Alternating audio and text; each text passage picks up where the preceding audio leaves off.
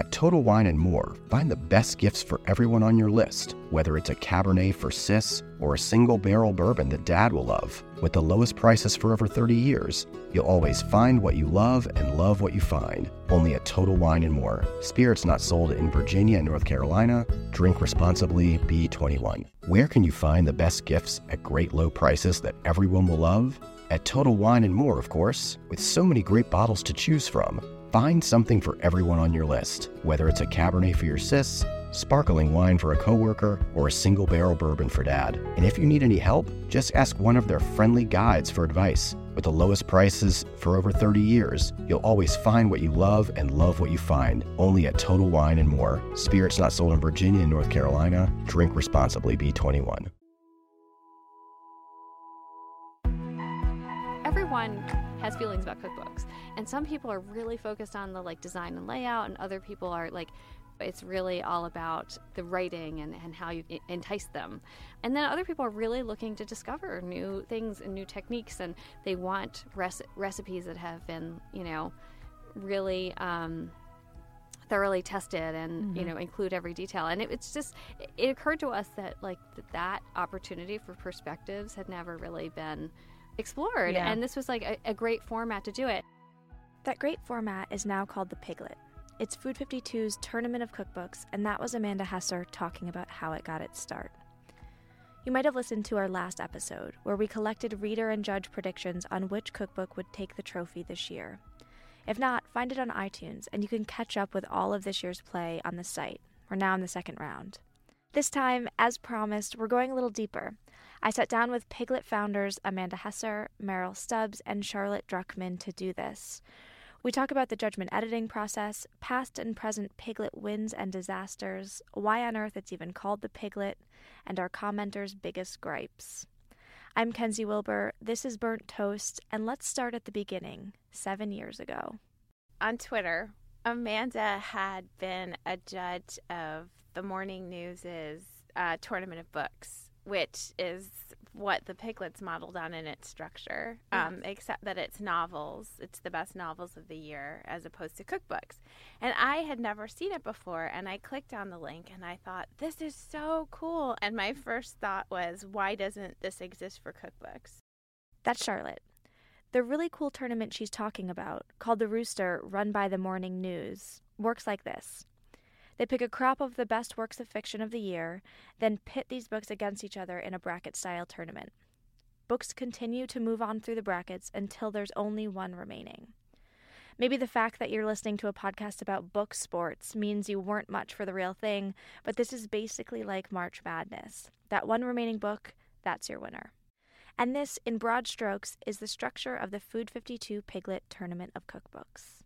So I tweeted, but I wasn't thinking about it, and you guys were just developing Food 52, so it wasn't even like there was a place in my mind that I saw this happening. It was just, which happens to me often, I got a random idea and I didn't center myself. So I just replied blindly Thank goodness. to Amanda saying, wouldn't it be so cool if this existed for cookbooks? And Amanda was like, yes. And I remember in that moment being like, oh, this is actually happening. Just I hadn't thought it through, and then I thought, oh, that's great. Why not? Well, suddenly it all seemed to make sense. There were cookbook awards, and they were being judged in the background, but there was nothing that really brought the experience of judging a cookbook, the sort of analysis of a cookbook, the different perspectives that people have, and the fact that everyone has feelings about cookbooks, and some people are really focused on the design and layout, and other people are it's really all about the writing and how you get them they kind of entice them, and then other people are really looking to discover new things and new techniques, and they want recipes that have been really thoroughly tested and include every detail. And it occurred to us that that opportunity for perspectives had never really been explored. Yeah. And this was a great format to do it. And in the beginning it was just oh, let's do this fun wild thing, but as it's developed, I think it can seem like a gimmick on the surface, right? We're going to do this NCAA bracketed style cookbook tournament.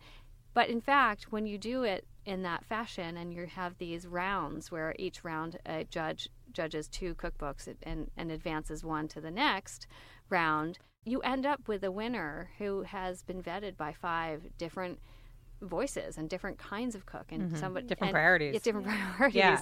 You know, some people have whole families to cook for, and other people are just, you know, cook when they feel like it.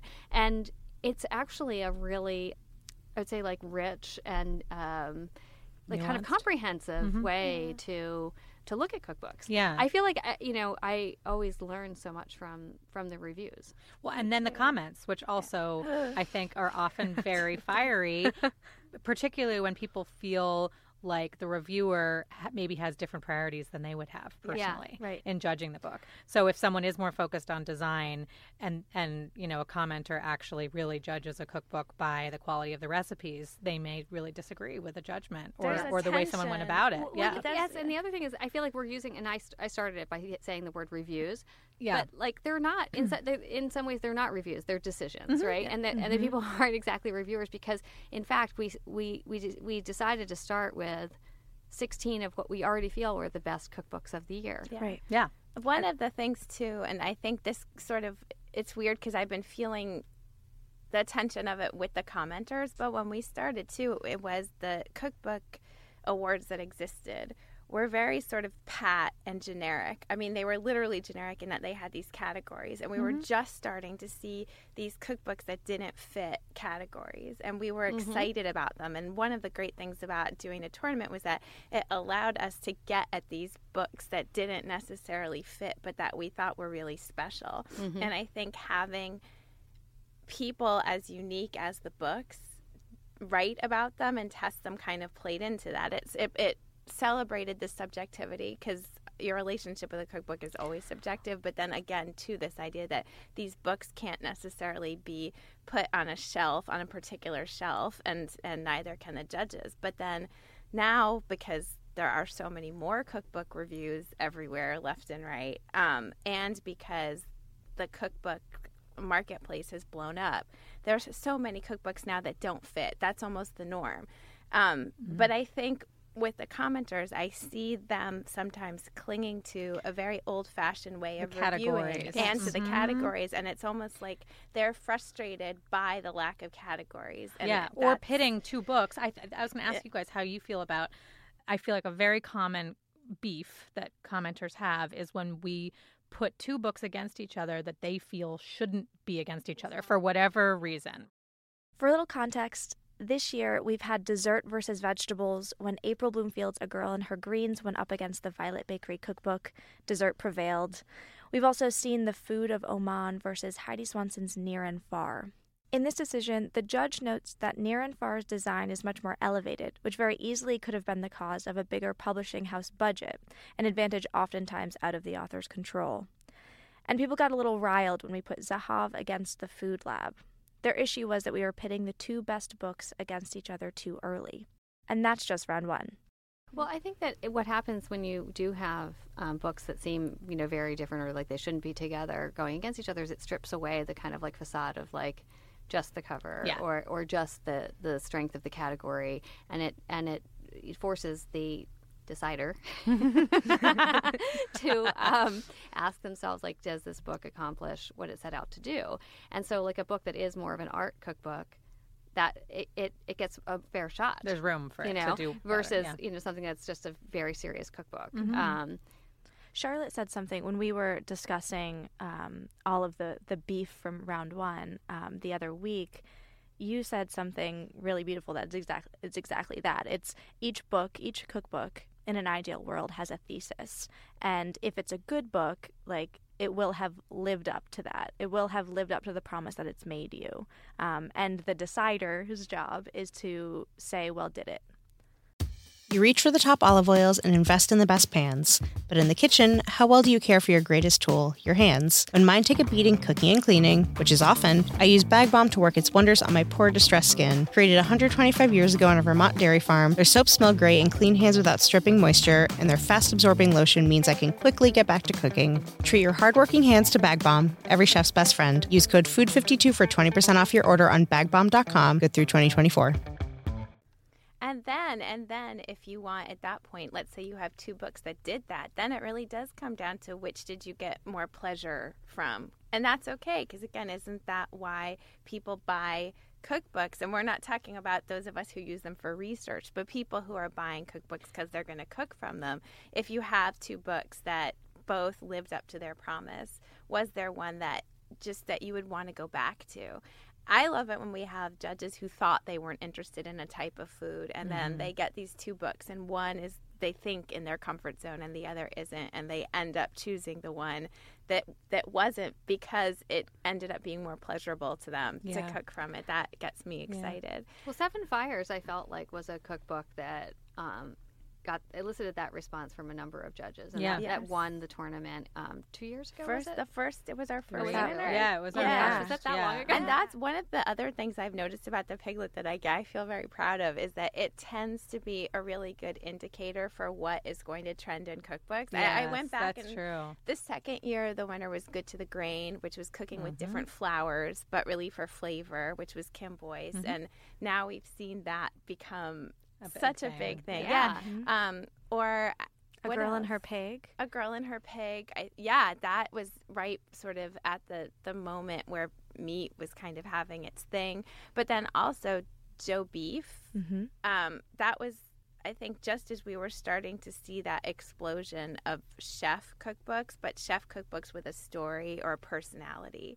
So you know, and then last year when Brooks's Fancy Desserts one, it was like now we're actually seeing someone who's kind of making fun of that and turning it on its head. And for us, that means that going forward, if we're going to pick a chef's cookbook, I think, to nominate, it has to do something that hasn't been done yet. If it's just another cute, voicey chef's cookbook, I don't know if we would think this is a great, you know. And we had that conversation this year, right, when we were talking about the books. Yeah. Well, that's sort of an unspoken rule of the Piglet in general, right? We don't nominate books that are overtly chefy. Did you guys decide that at the very beginning? I think we got more sensitive to it. You guys, I felt like that sort of as Food 52 grew and we felt like we had a community base of people who supported the Piglet, it became clearer that having books that were too esoteric wasn't really speaking to anyone. Yeah, it wasn't relevant. It was also hard for judges because what would happen inevitably would be that there would be this one cookbook that we thought was really cool, but maybe 3 recipes in it were cookable. And if it advanced, it would just be this judges cooking the same 3 recipes over and over. Yeah. And it would have influenced really our choice of judges too. Yeah. Which I think brings up, not to veer away, but I think brings up another topic, which I think is a hot topic, which is the level of experience, cooking experience of our judges. Yes, Meryl. Great topic. We should go there. We should. And I feel, you know, that's definitely been something that's also been another gripe with commenters when they feel that the judge does not have the level of cooking experience that they would like a judge to have. And I feel very strongly, and I think this echoes something you just said a minute ago, Charlotte, that a cookbook can be judged by a pretty beginner cook pretty well. I'm not that we want every judge to be an amateur, but that there is a place for a very intelligent, astute judgment of cookbooks from someone who isn't necessarily cooking, certainly not professionally or for work, but even like every single night.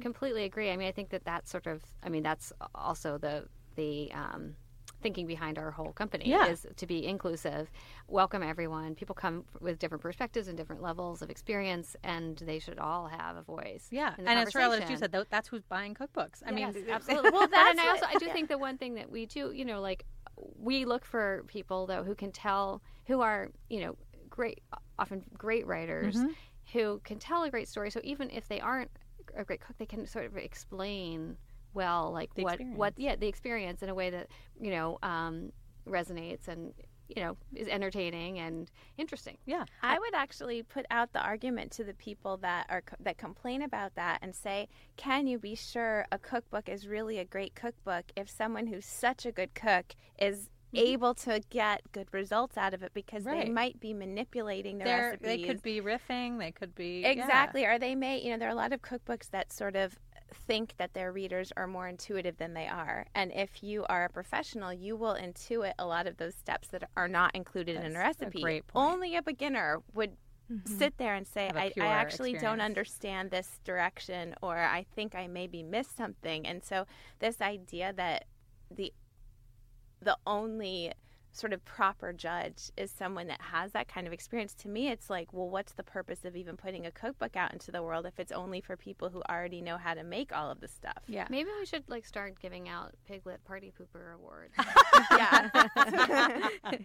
Okay, well, let's look at the Paragon example of this year. For this point is Julie Clam's review. Yeah. Right. So she actually cooked 4 to 5 recipes from each book, which is above and beyond what we ask them to test. So for the record, we ask that every judge test at least 2 recipes from each book. And Julie went above and beyond, but because she didn't know what a spider was, because her kitchen was tiny and she didn't have the correct bowl, people sort of jumped on that. And I actually think that review is more valid than, I'm sorry, I love Brooks Headley. We led with his judgment. I think it's beautiful. He cooked the crap out of his recipes, but he's a chef. And so I love reading the perspective of sort of just the regular cook. Well, yeah, and I think that Julie brought in something that, not many judges have, which is the expense of buying, this unusual ingredient that you may or may not like, and then if you don't, never use again. Yeah. And that what it takes to take that risk as a cook using a cookbook. Right. So I feel like she added, her review was really fantastic and funny, and you really felt you were with her. There's a difference between a cookbook that's really great and a cookbook that's received a lot of hype. And because of what we do for a living, we're so aware of the fact that if a publisher has enough money to get enough people talking about a cookbook or reading about a cookbook, that can do a lot for our idea of a cookbook before we've even sat down with it. Yeah. And so again, I think the Piglet tries to really kind of level clear that, but having judges that aren't reading all the same magazines we are and aren't, hearing the same they're not coming but I also think we should welcome this kind of feedback and criticism, because I think it means that what we've tried to accomplish is working, in that other cookbook awards, there's no transparency. You don't know who's judged them. I mean, if it's chefs who are testing those recipes, how many recipes they've tested, what their experience was. You just get all you get is the announcement of the awards, and we sort of take it at face value that it's fair in the background. That it's right. Well, I mean, it's right. That is such a good point, Amanda, because even in the James Beard Awards, we're not allowed to see the ballots. Yeah. They won't release them. And so we know that cookbooks are being judged by a rubric, but we don't know by which one. Mm-hmm. And so just to go back to the Julie Clam example, it's very clear which rubric she's judging these books by, and deciding between the two, and that is part of the fun. Mm-hmm. And that's the other thing. And Kenzie, I think you've done such a beautiful job with this in terms of editing and getting this out of the judges. But I think as long as a judge tells us where he or she's coming from, sort of the same way we're looking at a cookbook and saying, you're making a promise, let's see if you keep it. I think you can say the same of the judges. Yeah. If I know where you're coming from, if I didn't know that Julie was kind of an amateur cook and she hadn't explained that to us, then sure, we might have kind of thought her review made no sense or it didn't really fit. And once we understood who she was, it all made complete sense. And I think that's one of our jobs, is to hold our judges to that, right? Yes. I mean, because that is what makes it a worthwhile and unique situation. So tell us about that editing process, Kenzie. Yes. How's that going? That editing process. Yes, holding our judges to that is the job. That's the job description. Sometimes it's a little bit harder than other times, because we have a roster of 15 extraordinarily busy, extraordinarily talented people, and we're asking them to do this fairly intensive job. And so it's a lot of back and forth. But most of the time, I just want to hug people through my inbox. Honestly, I got an email from one of our third round judges just this morning. He was a little bit late with his review, as most people are. I'm gonna out him. It was Chris Schoenberger, and he said, "Here are 2 versions, because I've really noticed that commenters care so much about the recipes you cooked. So I wanted to be thorough. So that's number one. And then in number two, I put a little bit more about my background because I also noticed that commenters want to know where you're coming from, but they don't want to know too much. So if it's too long, revert to version 1. If it's not, go with version 2. Here's what I'm leaning toward. And I was like, I don't even know how to write back a sentence that like expresses my appreciation for you. Yeah. But the editing process, I mean, we start back in September. We start with picking the books. And so, I mean, it takes about a month to do each round. So, you send all the books out. You have to check for conflicts. Inevitably, people will have conflicts. Sometimes they won't realize they have conflicts Until they already have the books. Until they have the books. Yes. One year, we asked a judge to call the shots on a book that was photographed by a person who his wife left him for. That was a mistake. We had to rejigger the brackets. And so there are an innumerable amount of bumps along the way. But it's fun. And then, I mean, and that's part of the joy, though, too. The editing process, it's dealing with a completely different breed and brand of writer every single time. And learning to navigate those different voices is a total joy. I think we need some disaster stories. And I have some. But before I tell you, I will say that this is all in good fun. Our judges are very busy people. And yes, this may be a self-serving disclaimer because, yes, in my own words, my career is about to be ruined. That being said, okay, so we had a string of what I like to call the curse of the final judge. So 2 years running. And I don't think it's going to happen this year. I have faith, though I always do. So 2 years running, I got the final judgment back the day of the Piglet party, which is the day that it's supposed to run. So normally, like in an ideal world, I'll at least have a week or so to like say, you didn't mention enough recipes or you undercut yourself here, but have an opinion. And both of these judgments, I mean, you can go on the site and look who the past two were from. They were from Bill Buford. You won't say it. Okay. And Fergus Henderson. It's out. Let's say they were around the length of a couple sentences. And so They'll be written on the back of a napkin. Me again. For the record, both Fergus and I and Bill and I worked this out post-draft 1. And I promise I'm not just saying this. Gwyneth Paltrow, she handed everything in on time. Wow. Did all the testing. Yes, did all the herself. testing. She was, that was Gold either star. the first or second year, yeah. And I have to give a shout out to Gabrielle Hamilton. I think she was a judge in our first year. Mm-hmm. Yes. She wrote an amazing decision. It was like 1,500 words of beauty. Mm-hmm. And then the next year someone canceled at the last minute. Emergency. And we were like, oh crap, who are we going to call? So we Gabrielle. called Gabrielle. And we're like, Gabrielle, would you mind being a judge? She's the again? only And you know what? two-time judge. She was Yeah. like, no problem. Yeah, she and just did it. again, she nailed it and did Yeah. this amazing, Super deep quick dive. turnaround. Yes. Yeah. Marco Canora, his cookbook Salt to Taste, which I love. I think it's such a wonderful book. We nominated, I think, year 1 also. Could have been year 2. And it lost. And it lost to Canal House. And Canal House was at that point totally new. Amanda, you had brought it, I think, in our meeting, and it was still quarterly. It wasn't like a book. It was just, this quarterly journal, and we'd never seen anything like it. So the idea of nominating it was so exciting, and also they self-published, which I thought was so cool, and now you see that happening all the time. Anyway, I mean, everything seemed fine until it was time for the party, and I invited Marco. I sent him an email, and he said, I'm not coming to the party. I don't want to celebrate. I'm very upset that my book lost, and I can't believe it lost to a self-published cookbook. And, I mean, I felt bad because obviously that's not the spirit of the Piglet. We want everyone to be happy. We want everyone to know we love their cookbook. We want anyone who's included in the Piglet to feel like their cookbook has accomplished something. Of which is, course. there's tons of cookbooks. They that come out really, every year. to us, are all winners. Yeah. We would be happy if any of them won. It's just at that point it's out of our hands. But it was also that he was so upset that it had lost to a self-published cookbook. Mm-hmm. That was so odd to me. But I just felt bad about it. And then I guess a couple of years later, I asked you guys how you would feel about letting him judge, because I thought maybe if he saw it from the other side, he would sort of end up having a better feeling about it all over again.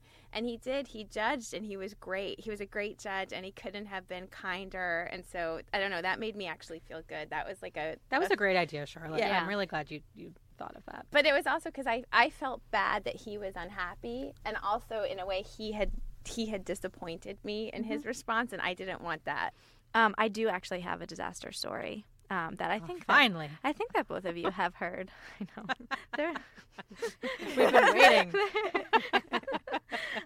Okay, so Wiley Dufresne was a judge in the first year I ever edited The Piglet, and I had inherited it a month in from someone who had left the company. So she had gotten it started, and then I took it over.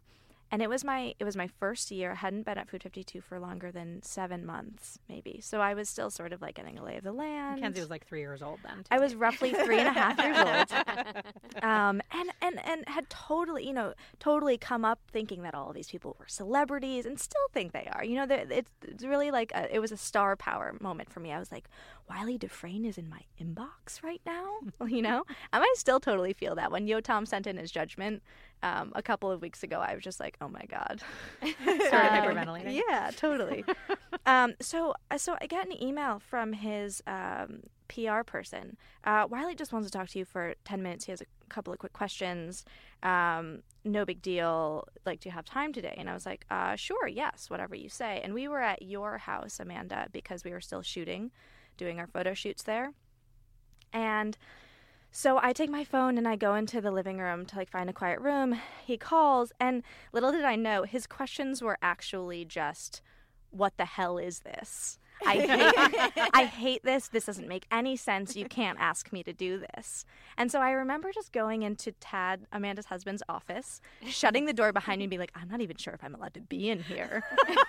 Walking around, and I think compulsively touching all the spines of his books, because I didn't know what else to do. I was trying to ground myself, and Wiley Dufresne is on the phone with me, just screaming in my ear, this is the most ridiculous thing I've ever had to do. And I honestly think I've blacked out what I said. What your response was? I remember coming out of that room just shaking and I think he's still going to judge. He did. And his opening paragraphs were, this makes no sense, but since I have to do it anyway. Since you made me. Since Kenzie made me. Do you guys see evolution in The Piglet? I see evolution in the comment sections specifically. But since you've started it, has anything changed sort of in a big way to you?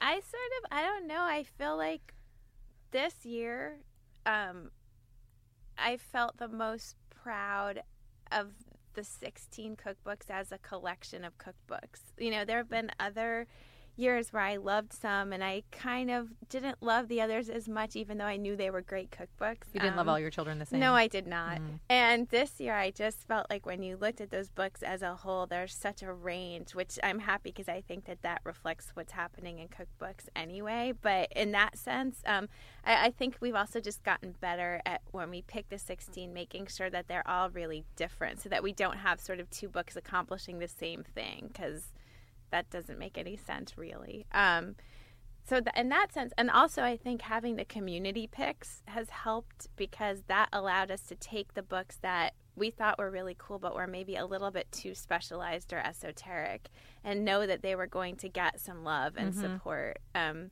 I guess it just seems like there are more people reading it now, which is great. That's wonderful. Yeah. I was going to just bring up the sort of community picks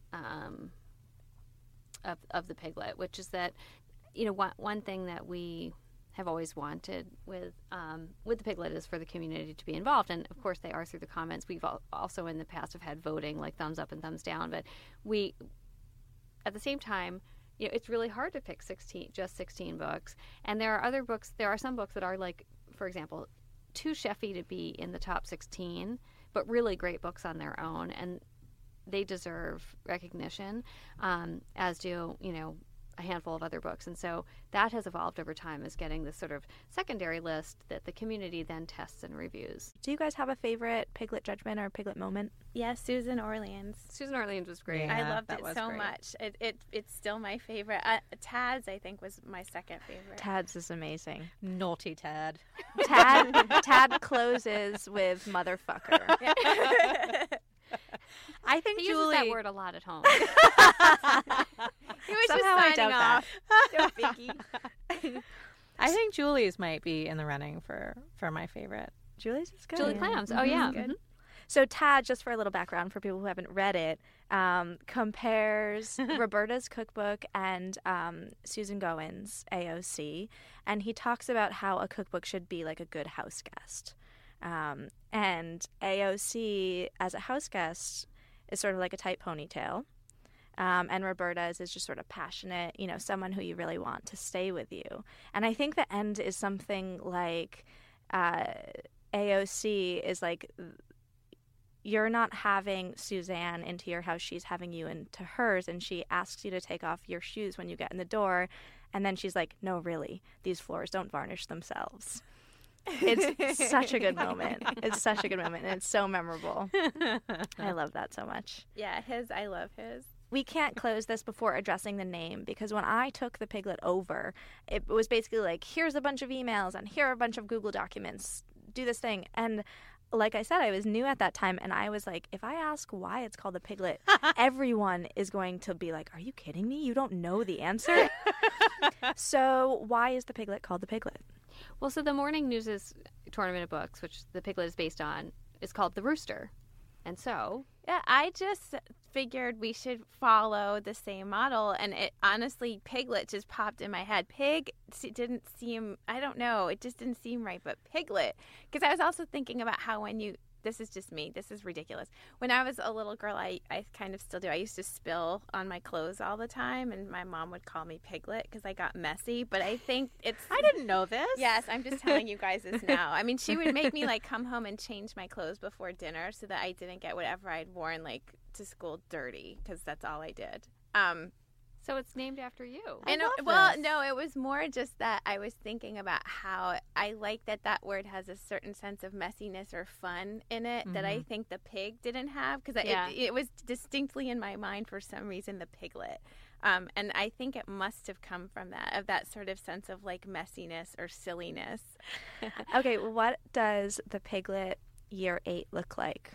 I would like us to have a little bit more diversity, I think, in our judges, because this year I noticed how diverse the books themselves were in terms of the different cultures and styles of cuisine that they reflected. And I feel like now our job is to try and do that with the judges too. That's the one thing. So I hope to see that for 2008. I have my 3 dream judges. I'm just going to put them out there into the universe. But I really would love Dwight Garner to be a Piglet judge, because I just love reading his book reviews, and just I would love it. He's a big cook. I feel like this is possible. I think. I don't think that this is completely crazy. I really would love to have John Waters judge, because he cooks and his perspective would just be so amazing and unpredictable.